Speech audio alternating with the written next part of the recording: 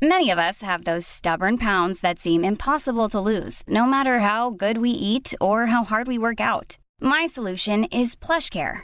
PlushCare is a leading telehealth provider with doctors who are there for you day and night to partner with you in your weight loss journey. They can prescribe FDA-approved weight loss medications like Wegovy and Zepbound for those who qualify. Plus, they accept most insurance plans. To get started, visit plushcare.com/weightloss. That's plushcare.com/weightloss. Want 20% discount on the best earplugs for exercise? Ultra earplugs go in your ears and stay in there. Go to ultraaudio.com, that's ULTRO, and use the discount code DOM20. That'll save you around $35. That's ultraaudio.com, ULTRO, and the discount code DOM20. Hey, runners only, yeah, let's get it started. Hey, this is runners only with Dom Harvey. Fast paced, slow and steady, anywhere you coming. Just wanna connect for everyone who loves running. This is runners only, yeah, let's get it started. Hey, this is runners only with Dom Harvey. Fast paced, slow and steady, anywhere you coming. Just wanna connect for everyone who loves running. Hey, runners only with Dom Harvey. Runners Only with Dom Harvey, and I'm sitting in the retirement village unit with the legend himself, Arch Jelly, who's just gone away from the microphone. He's just finished a cup of tea. He's in the kitchen. He's coming back round. No rush, mate. No rush. Don't run. This guy is incredible. One of New Zealand's finest coaches ever. 99 years old. When do you turn 100, Arch Jelly? August, if I make it. What do you mean if you make it? Of course you're going to make it. You're looking incredible. Oh, I'm okay. Yeah. I was thinking about you on the drive in today and what you've been through. So you were born in Dunedin in 1922. Your mum and dad, they made you after your dad returned from Gallipoli. That's correct. Then there was the Spanish flu, which they survived just before you came along. And then in your own lifetime, you went to World War II, you lived through the Great Depression, and now the pandemic, the COVID pandemic. How has the COVID pandemic compared to all the other things you've been through? Well, it hasn't affected us to any extent, really, because we're in a fairly sheltered environment here in the village. So it's cut down a bit on social activities, but apart from that, it's, we're okay. Yeah. Do you remember much about being 8 years old during the Great Depression? I certainly do. Yeah, what do you remember from that? Well, my father had a struggling business, and there was no help from the government for people who lived in towns. And but we didn't. It was difficult for my mother to make ends meet, but we didn't think we were deprived or anything like that. We just were a pretty concerted family unit. And how did you end up going to the? You went to the war, right? You went to World War II. Yes, I played a very minor role in World War II. I was working at the when I was about 17, 18, I was working in the survey department in Dunedin, and then I think at 18 or 19 we were conscripted into the army, and then my friend and I, we decided to apply for to join the Navy, and so we joined what was called Scheme B, and that was for people who had possibly the potential to become officers in the Navy, and so after a further few months in the Army, I received a call up from the Navy. Where were you sent to for World War II? We trained in England. Right. Was first of all, thank you for what you've done for our country. Oh no! As I said, I trained for 3 months in England in the Navy, and then I was an ordinary seaman, which is the lowest form of animal life, and then I was seconded to a cruiser. I nearly said the Russian convoy. I better not say that now.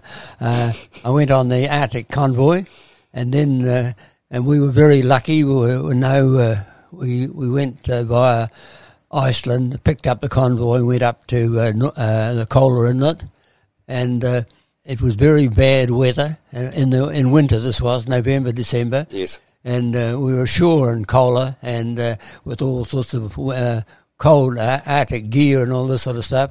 And then we came back, and we were lucky again, and the weather was bad and overcast, and the German U-boats and planes were hardly sighted us, and we got through, and so all the convoy did too.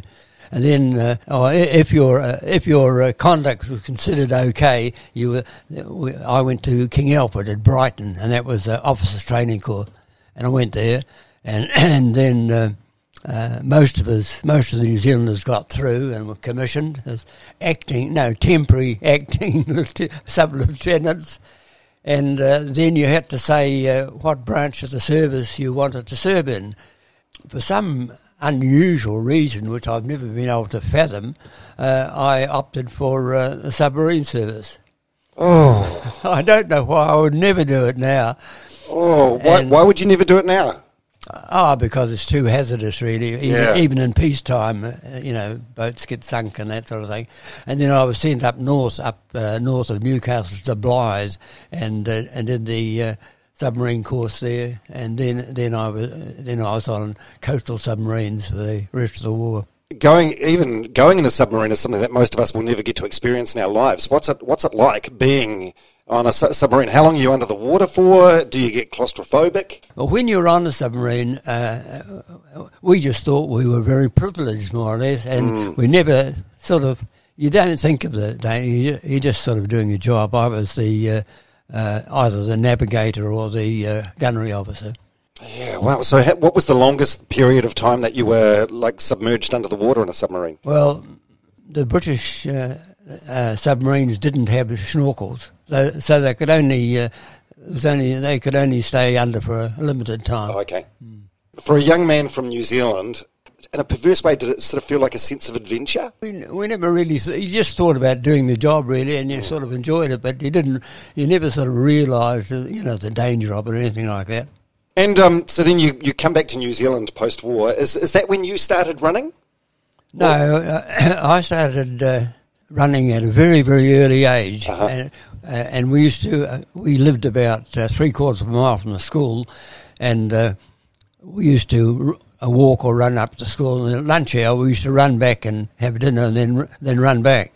And so I was always a bit of a runner, and.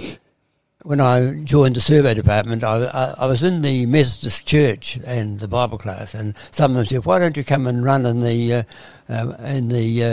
Harrier Bible class run?" So I said, "Oh, well, I will." So I did, and I won this race, you see. And even though I hadn't done any training, but when I used to go down to work, if I missed the cable car, I'd often run down to work and beat the cable car and that sort of thing. That's all the training I'd done, and so from that point on, I became a runner at the junior level, and I had a bit of success, and then I was in the army and in the navy.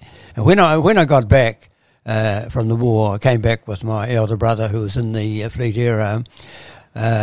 We arrived in, I think it was Christchurch first, and we're talking to this young fellow, and he seemed to know a fair bit about our family, and I said to my older brother, who is this young fellow that knows all about our family?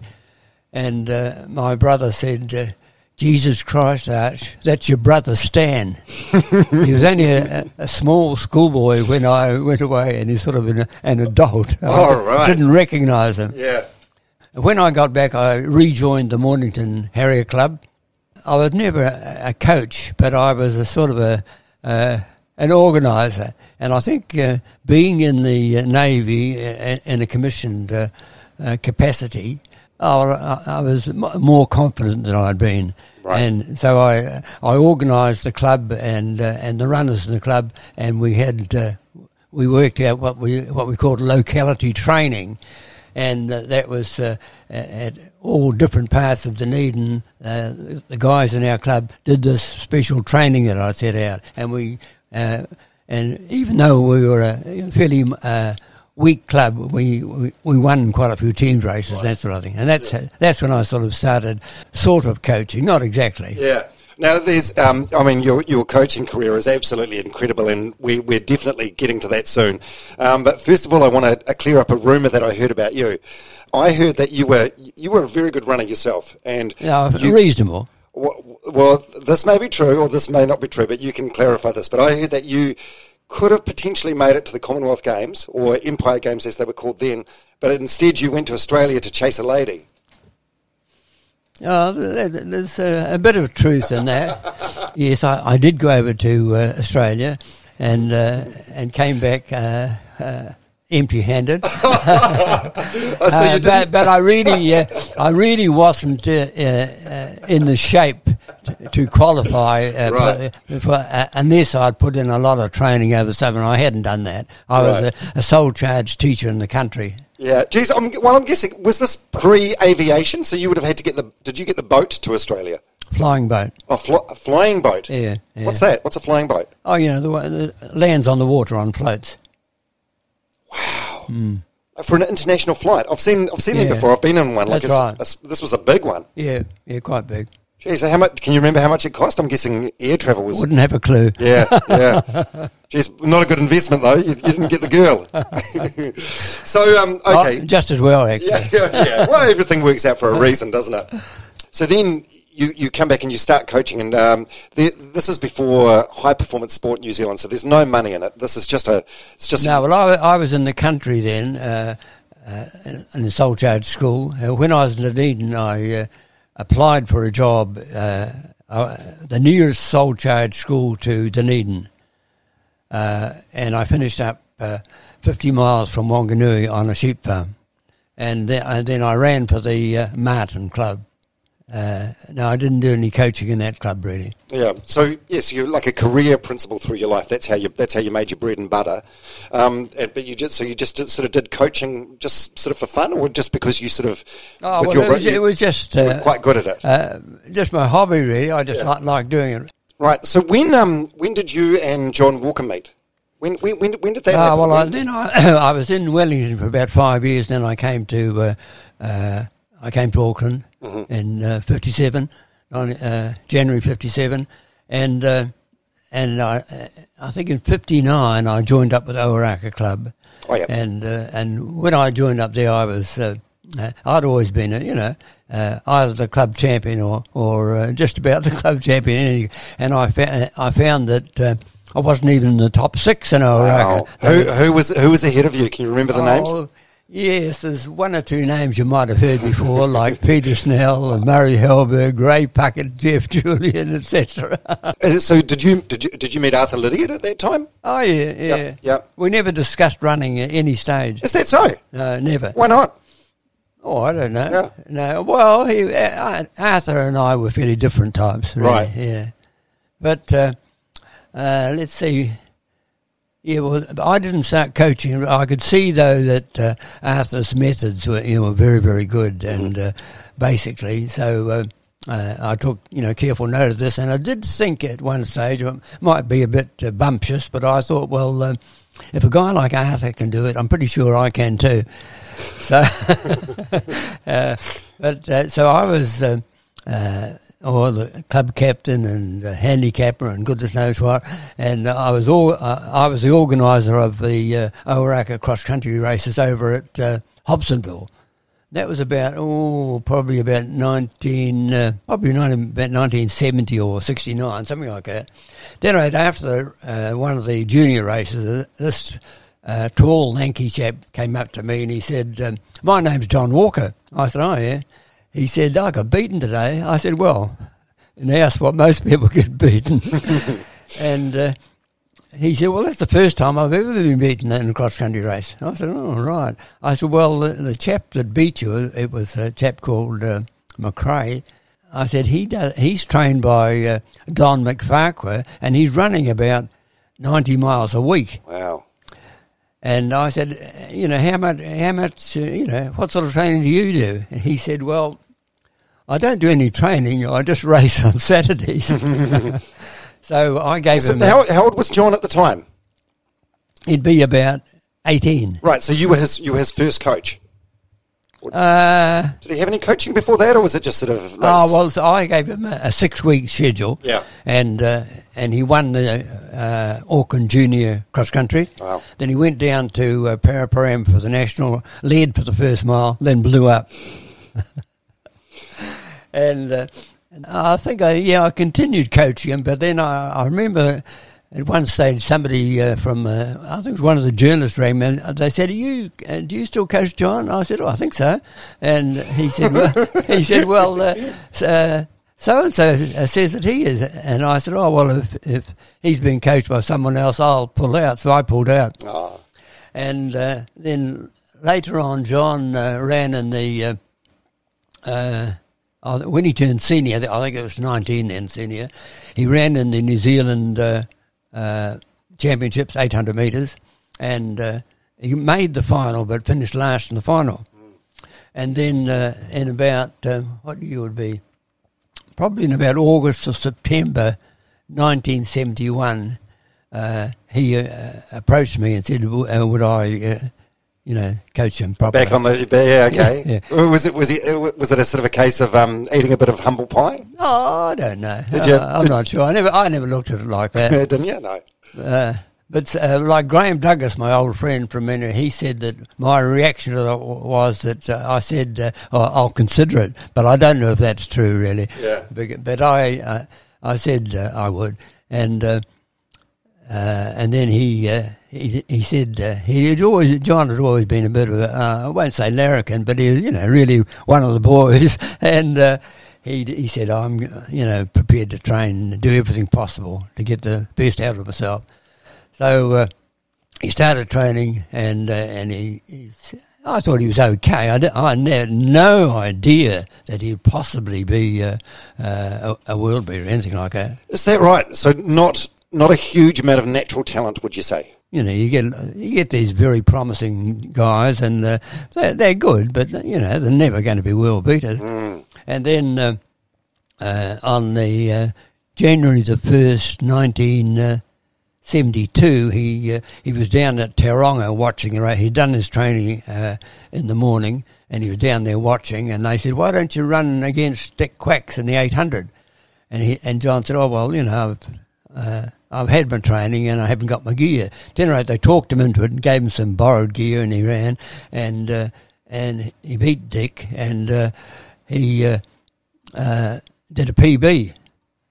And of course, it's in fairness to Dick, of course, that's not. Dick was the top runner in New Zealand at the time, but that's not Dick's distance at all. So, but I was pretty impressed, and I wrote to the New Zealand selectors and said, we've got a guy up here. He's big. His name's John Walker. He's big. He's strong. He's fast, and I think he's got the potential to erase the name of Peter Snell from the record book. That's a big call. Yeah, it's a big call. You were that confident. Yep. Yeah. And I sent this letter to the I think it's called the Evening Post in Wellington. And the Dominion, maybe? The Dominion or no?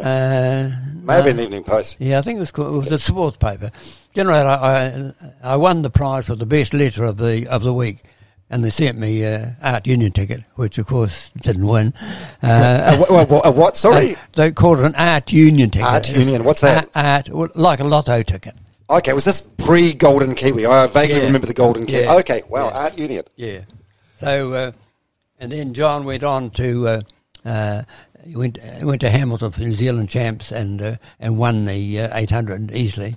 After that, he did a trial for the Olympics, for the 72 Olympics, and who was it beat him? Skip Hunter, the All Black winger. Really? Yeah, he was also a New Zealand 800 metre champion, a very good runner, and John ran a very poor tactical race, and he beat him. So neither of them went to the Olympics. Want 20% discount on the best earplugs for exercise? Ultra earplugs go in your ears and stay in there. Go to ultraaudio.com, that's ULTRO, and use the discount code DOM20. That'll save you around $35. That's ultraaudio.com, ULTRO, and the discount code DOM20. Wow. Thank you so much for the history lesson today. Skip Hunter. I think that's Skip mind was his name. It was definitely Hunter, yeah. And All Black, that's top level 800 metre runner. Oh, that's mind-boggling. He was an excellent runner. Yeah, I mean, it's you could believe an All Black would be a good sprinter. Like, there's been some particularly fast wingers over the years, but 800 metres, that's a tricky distance. Yeah, he was a good sprinter too. Yeah. So what happened between 1972 when John missed out on the Olympics and 1976 where we're going to get to this soon. This is goosebumps stuff. John was selected for, I'm not sure what the title was, but they went up, I'm not sure exactly where the venue was, but they went up and I suppose it'd be 73. John was selected to run in the B grade mile. And he was a bit insulted by that. He thought he should be in the A grade with Dixon and Quacks and that sort of thing. And he made some rather he made a few remarks which Quacks didn't like, and Dick. What like? Can you remember what they were? No, but I can remember what Dick said. Well, yeah, what did Dick say? Dick said, "Walker, you'll never make a runner's asshole." And so John ran in the B grade and ran about 3:48, and it hadn't really run a mile seriously before, and but then after that, Dick in particular and Rod, they were very, very good to John, and they took him on this tour of Europe, and that was 1973, right, and they, of course, they were fairly big mileage men, and they handled it quite well. And John found it very, very difficult. But without Dick's help, he would never have got into the races at all. But he had no credentials really. So we're very grateful for Dick for what he did for John. And John, he did. I'm not sure if he won many races, but he brought his times down, and he ran 3:38 for 1,500 metres.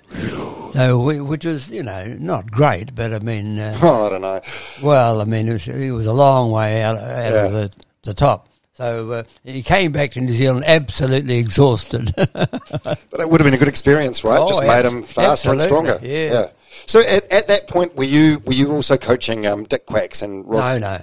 I've never coached Dick Quack. Rod Dixon, though, you coached him?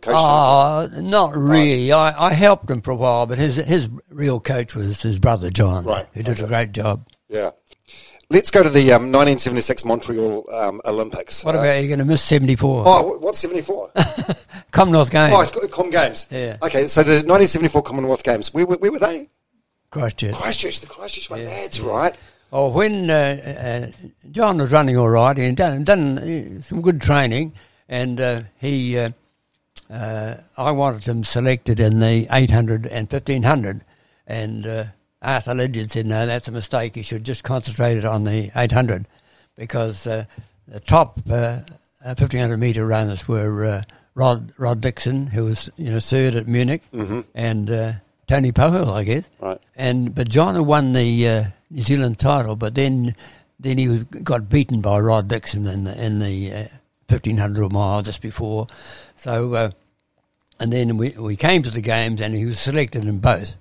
So I wasn't in Christchurch, but John was, and he was running. I think it was about a week before his race. He had to run the 400 metres, and he ran like a dog, and and he ran about 49 instead of about 48, and then I found out that he'd been more or less, sleeping in the sun most of the day, and he was pretty tired. So they started to write him off completely. So I thought I'd better go down. So I went down to Christchurch and put him over a 600 metres, a time trial, and he did a really good time. And I said to him, you're okay. Yeah. So then he ran the 800, and he made the final, and then he ran third in the final and won 44.9, which was the second best time ever. Yeah. His PB easily. And then he ran the fantastic 1,500 metre race where Philbert broke the world record. John did too, but John was second. In that race, Amazing. in that race, we just, I think the day before, or 2 days before, John, I took him out of the village and he stayed with me at my brother's place in Christchurch. And we had a game of cricket one morning, and it wasn't a day or two before the race, and John was batted for a long time, and the bat was only a foot long, and he had to crouch down, and when he woke up the next day, he was pretty stiff. And so I said, well, we'll go for a run. So I went for a run, and somebody said, who do you think you guys are? Olympians. If only they knew. Yeah. If only they knew. Yeah. Why did you pull him out of the village and take him to your brother's house? I just wanted to, Keep an eye. settle him down. Yeah, was he like that? Did he need someone to keep an eye on him? No, not at all. No, he was very, very good. Yeah. And we discussed the race plan, and we thought Gyp Joe would be the toughest competition. And we didn't discount Filbert, but in every other race, like Filbert's best time was 3:34, John's best time was 3:38, so he was nowhere near, nowhere near the others in time. And but Filbert, in every race he'd gone, he went out hard and then blew up, and we thought he'd do that, but of course he didn't. And John took about 6 seconds off his PB, so it was a phenomenal run. Jeez, that must have been exciting for you, for him obviously, but for you as the coach. Yeah, well, I was. They always called me the calm coach because I didn't get too excited about things. But on this occasion, apparently, I was with my brother and we were watching, and we saw that John just got beaten, and I was a bit disappointed. But then I looked at my watch and I saw 3:32, and apparently I jumped up on my seat and yelled out to everybody, "It's a world record! It's a world record!" And so it was, really exciting. It was a fantastic race by Filbert, but it was by John too. Yeah. Many of us have those stubborn pounds that seem impossible to lose, no matter how good we eat or how hard we work out. My solution is PlushCare. PlushCare is a leading telehealth provider with doctors who are there for you day and night to partner with you in your weight loss journey. They can prescribe FDA-approved weight loss medications like Wegovy and Zepbound for those who qualify. Plus, they accept most insurance plans. To get started, visit plushcare.com/weightloss. That's plushcare.com/weightloss. Here's a cool fact. A crocodile can't stick out its tongue. Another cool fact, you can get short-term health insurance for a month or just under a year in some states. United Healthcare short-term insurance plans are designed for people who are between jobs, coming off their parents' plan, or turning a side hustle into a full-time gig. Underwritten by Golden Rule Insurance Company, they offer flexible, budget-friendly coverage with access to a nationwide network of doctors and hospitals. Get more cool facts about United Healthcare short-term plans at uh1.com. Yeah. So I was born in '73, so I'm too young to remember those Commonwealth Games, but I do remember like growing up through the 1970s and John Walker being one of my heroes. Like he was on the Fresh Up ads and he had that long hair and he was very very good looking. After the '74 Commonwealth Games, did he become like a nationwide hero? Oh, absolutely. Yeah. But then in '75 he. I didn't go away with him, but he was with Rod and Dick, and he was running very well over 1500. And then he decided to that he could have a go at the world mile record, and he went to Gothenburg.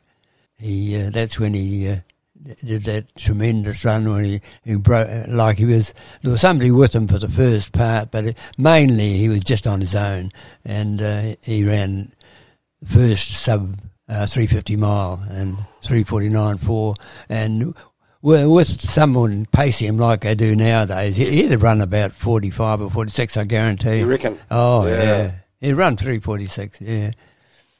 Man, that's quite... So but that run sort of changed his life.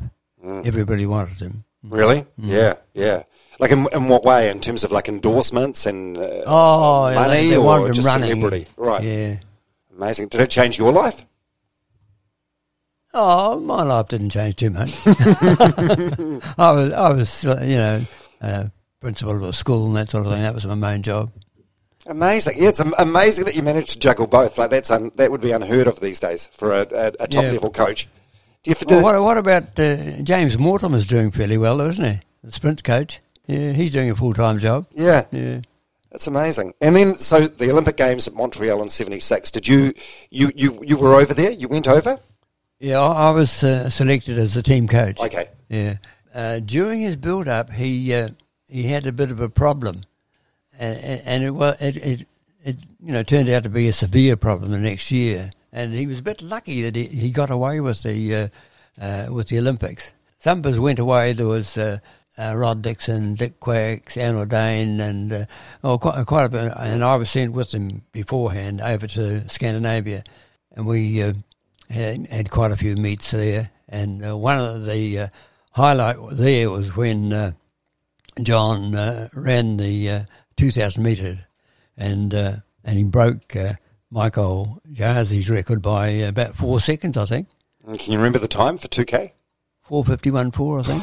My God, that's fast. Yeah, and of course it's much faster now, but it was that record lasted for 10 years, and then Cram broke it by 1/10 of a second. But of course it's much faster now with Al Garouche. So that was pre-Olympics. Yeah, and then we went on to Montreal. So how confident were you and John going to Montreal? Like, were you thinking this is ours to lose? Oh, well, it's very difficult when you're the favourite. Yeah. Because, it's you think you can win, but, I mean, you're never quite sure at the Olympics because anybody can, come up and do it. And, like, you've got one chance and on one particular day every 4 years you've got to be absolutely at your peak to do it. Yeah. So you've got to have a bit of luck as well. Yeah, but he had luck that day, didn't he? It was phenomenal. Yes, yeah, he did. But things went well. But I mean, it was during the race, it looked as if it looked as if. He was in trouble because the first 800 metres was so slow, and we had in the field there were 3 people who had broken 1:44. There was Van Damme and Hooter and someone else, I think. They were 1:43 man, and John was really just a 1:45 800 metre runner. So it looked as if it was made for them, but John did the job. Yeah. How did you celebrate afterwards? Oh, we just had an ordinary celebration. We were very, very pleased. It was, I think, to John, he was terribly pleased, but a bit quite relieved too. Yeah, right. Yeah, geez, that much. How did he cope with the pressure? Did he cope with the pressure? He's very good like that. He, like in the 800 metres, he was knocked out. I never wanted him to compete in both finals. And he didn't try and get beaten in the 800, but he was just out kicked. Why didn't you want him to be in both finals? Did you think? Because I wanted to win one of them. Right. Okay. Which final would have been first? The 800? Yes. So that would have tired him out for the 1500. Oh, yeah. Okay. So he got knocked out of the 800, and people started to write him off. And at any rate, he said that he wasn't really disappointed about being knocked out of the 800 metres, but he was a bit disappointed in something else. And they said, "What's that?" He said, "Well, last night," he said, "I was beaten at snooker by my coach for the first time." And he was a much better player than I was. But I remember I roomed with John at Montreal, and wait, you're kidding? Is that you didn't have your own rooms? You were sharing rooms? Yeah. Really? Yeah. Was that common? I think so. Yeah. If you share a room with someone like John, it means that you've got 1/8 and he's got 7/8. Right. What do you mean? Oh, most of his gear's all strewn all over the floor. What sort of gear? I'm just picturing him with a pair of racing flats, shorts, and a singlet. Oh yeah, but they've got lots of gear, lots of singers, lots of shoes, and all that sort of thing. Then right on the day of the race, I remember saying to John, "Well, look," I said, "we've done everything, and what we want to do now is just lie down and have a bit of a snooze. So we lay down and I set my alarm clock and we both slept for about 2 hours. And we got up and then started to, get ready to do the job. What an amazing partnership, an amazing relationship. So you say, okay, we're going to sleep now, and then, and you just have a nap. Yeah. But he was, had a very, very, he was like Peter Snell temperament-wise, very, very good temperament. Yeah. And he knew what to do. Yeah.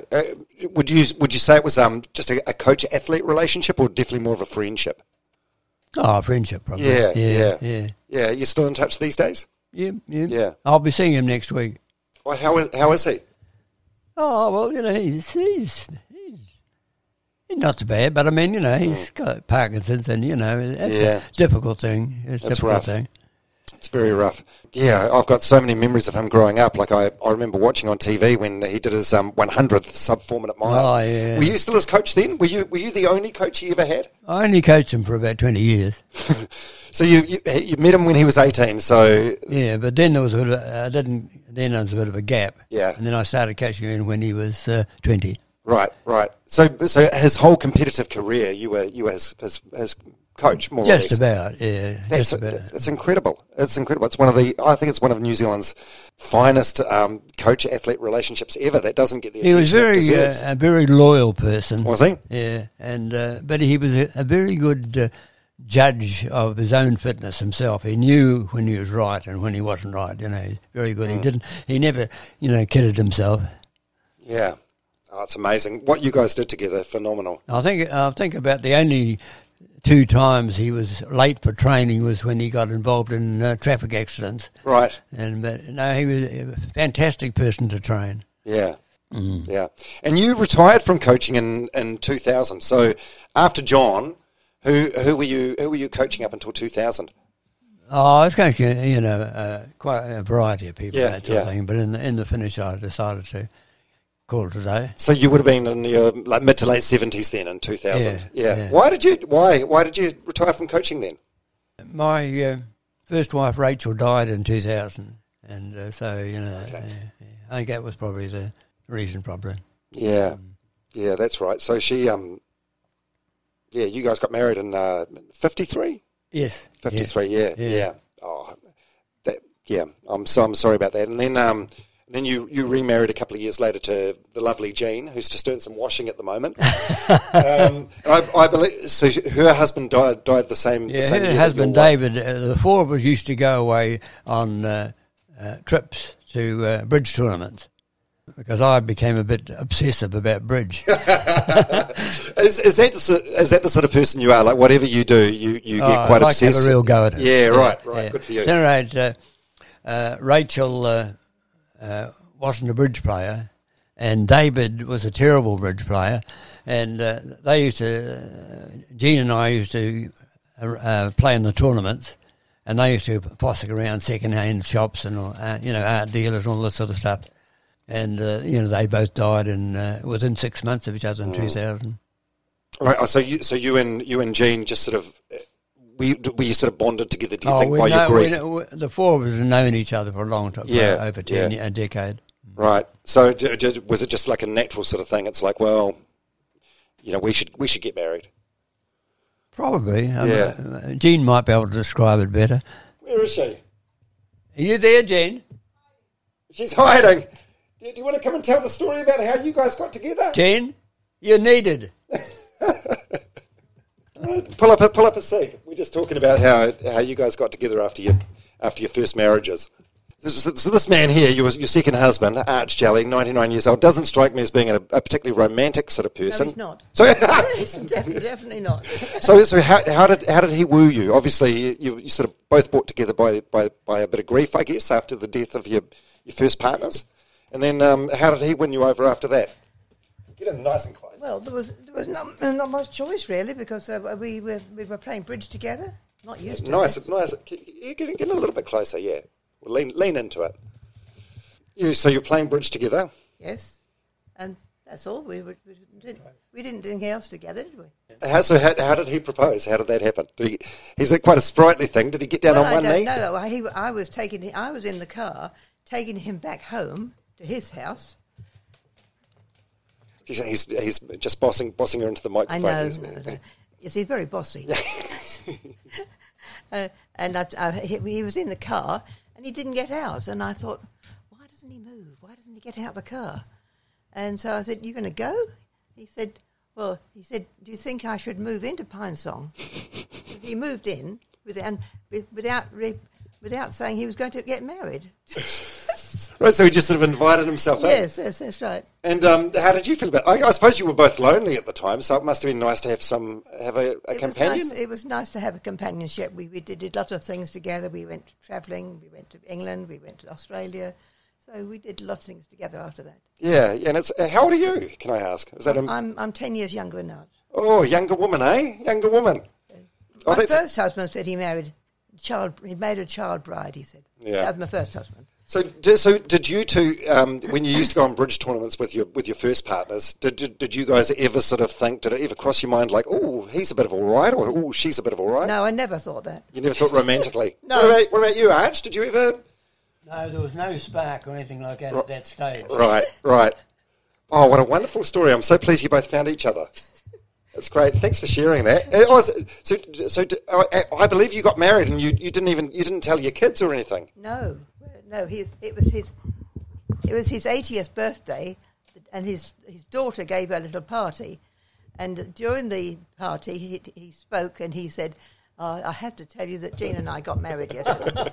Is that how it happened? Anything you want to chip in with? Well, I was still living in La Vita Avenue in Mount Albert, and Jean and I decided to get married, and we didn't. You mean you decided to get married? Well, you didn't say no, and we told our family that we were getting married, but we didn't say when. Right. So we got married next door at Evelyn Haynes's place, and Joe McManaman, who's a famous coach, and he came and married us, and that was a few days before my 80th birthday. Yeah, a few days before, right. Oh, I'm so pleased you found each other. I mean, it's I think you've both been very lucky, haven't you? You've both been married twice, and they've both been very successful partnerships. Yeah. Okay, so you retired when you were 78 in 2000. What was that, to focus on bridge and bowls? No, I hadn't started bowls then. Oh, hadn't you? No. Okay. So you retired then, and then you came out of retirement in 2007. Why did you come out? But I started playing bowls when I was about 80. Okay. I got very keen on bowls too. It doesn't surprise me. Obsessive character, and we sat and in bowls. If you're for the first 5 years, so I'd never bowled before, and my sister came up to stay with us, and she was a Targa champion at bowls. And she said, "Do you want to learn to play bowls?" And we said, "Oh, I suppose so." You know, we thought it was an old man's game, so we learned. Wait, how old were you at the time? You were like 80. Yeah. So you're too young for bowls. Yeah. So we learned down here, you see, and then and then after we'd played a wee bit, we thought, well, we better join the Blockhouse Bay Club. So we joined the Blockhouse Bay Club, and then we were bowling just about every second day, and we entered for the Auckland Triples Junior Championship with Alan Smith, who's up here, and we won it. And then a couple of years after, I won it again with two other people, but I think the last year I won the Auckland Junior Triples Championship. I was 85, I think, which is a fairly old age for a junior. Yeah. God, it seems like whatever you decide to do, it becomes like an obsession. Fair? Yeah, there's a fair bit of truth in that. Yeah. God, he must drive you bonkers sometimes. So you came out of retirement as a coach in 2007. What was it? What was the trigger for that? Why did you decide a lady rang me up and said that she had a promising runner, and she wanted him coached by someone who knew what he was doing and could tell him why he was doing it, and he wasn't too authoritative. Mm-hmm. And so that's how, and I agreed, and that's how I started coaching Hamish Carson. Right. And how did he? What's been his peak? Is he still running? Yeah. Yeah. How's he getting on? Is he good? Oh, he went to the Olympics. Yeah. And he when I first started coaching him, he used to get trouble with stitch and that sort of thing, and it took a long time to sort of sort that out. And then he won about 5 or 6 New Zealand titles at 1500. Yeah. And then we got him to the Olympics, Rio Olympics. He didn't qualify for the final, but he made it, and he's done quite well. That's brilliant. That must be the world record for the biggest age gap between coach and athlete. Surely.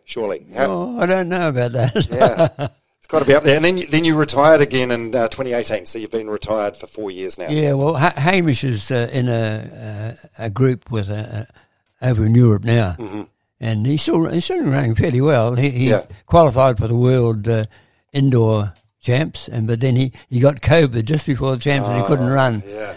But he's still running pretty well, and we keep in touch. Yeah. It seems like you still keep an eye on athletics, and haven't you? Yeah, you love it. It's just so it's just part of your DNA. Yeah. What do you think of you've seen so much change in your life. Like, what do you think of the technology now? Like, the information I've got on this watch I'm wearing now is probably more scientific data than what. Oh yeah, well, I mean, the same with. I mean, all Hamish's stuff comes up in here now. Right. And, Does it? Oh yeah. Oh, so his training stats and his performances they come up on your watch through Strava. Yeah. Oh, there's been a huge change in that in communication. Yeah. How have you coped? Because I think like a lot of people, when they reach their advanced years, they cut it off and they stop learning new stuff. No, but I've always been a gadget man. Yeah, have you? Yeah. I'm just trying to think of like Dunedin in 1922 versus Auckland or Dunedin or anywhere for that matter in the year 2022. Like the amount of change that you've seen in that time. Yeah, I remember when I was 5 and we were cutting our lawn at the back, and we didn't have a lawnmower.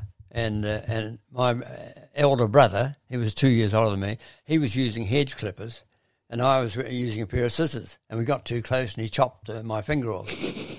And this is how. And I remember it dangling by a bit of. And then my father cut it and buried it. You see. Whereas nowadays you'd put it in ice and get it reattached. I remember I was 5. We walked up to the cable car, got the cable car down to Dunedin, then took the electric tram along, and then we walked to the hospital. And I was there for about a week.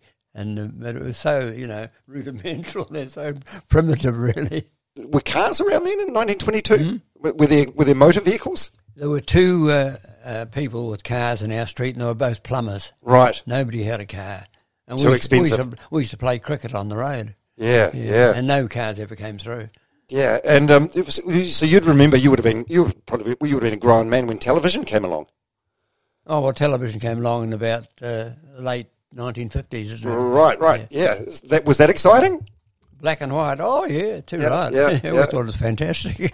Yeah. That's when I lived in Mount Albert. Right. Any other big things like that you remember that was just like super exciting? I don't know, like cell phones or the internet? Oh, no, I just accepted it, Yeah. So, yeah. Just roll with it. Yeah, because I reached out to you and you text me back on your phone and... Oh, yeah, I've always been keen on that sort of stuff. You're 99 years old, you're turning 100. When's your 100th birthday? In August. Yeah. How are you feeling about that?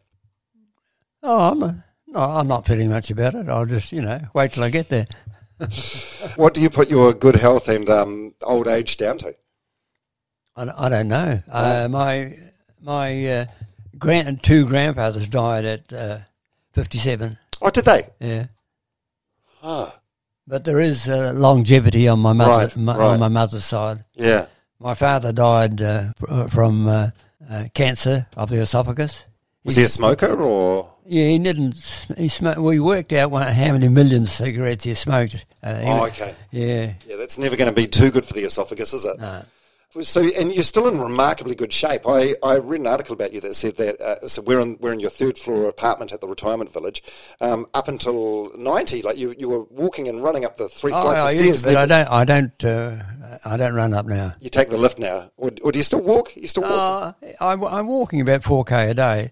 Is that so? Yeah, but not in one, like it'd be in bits and pieces. No. Right. Yeah, I mean, you've got all your marbles, don't you? You're physically. I've never been that keen on marbles, actually. But, I mean, that's one game we used to play at school. Yeah. No, but I mean, your memory is superb, and your ability to recall details is superb. I mean, it's just remarkable.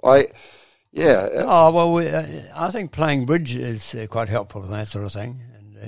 I sort of invented my own system at bridge, and we play that. Are you much of a drinker? I haven't had any alcohol since about 1987, probably. Okay. But I was never a drinker. Right. I've had the odd beer and that sort of, but I was never. Yeah. But no, I was never a drinker. I was never drank with the boys. Right. So, not much of a drinker. Never smoked. Kept physically. Yeah, I gave it up. Oh, did you? Yeah. When did you start and finish? Was that a war thing? I gave it up when I was 9. Right. What do you mean you gave it up when you were 9? Well, I haven't smoked since then. When did you start? Oh, we used to smoke a few wood beans behind the church and that sort of thing. Okay, so none of my family have smoked. Right. So physical fitness and basically you're just doing all the good stuff. I've always been fairly active. Yeah. But I never. I was never into big mileage. My runners ran big, but I didn't. Yeah.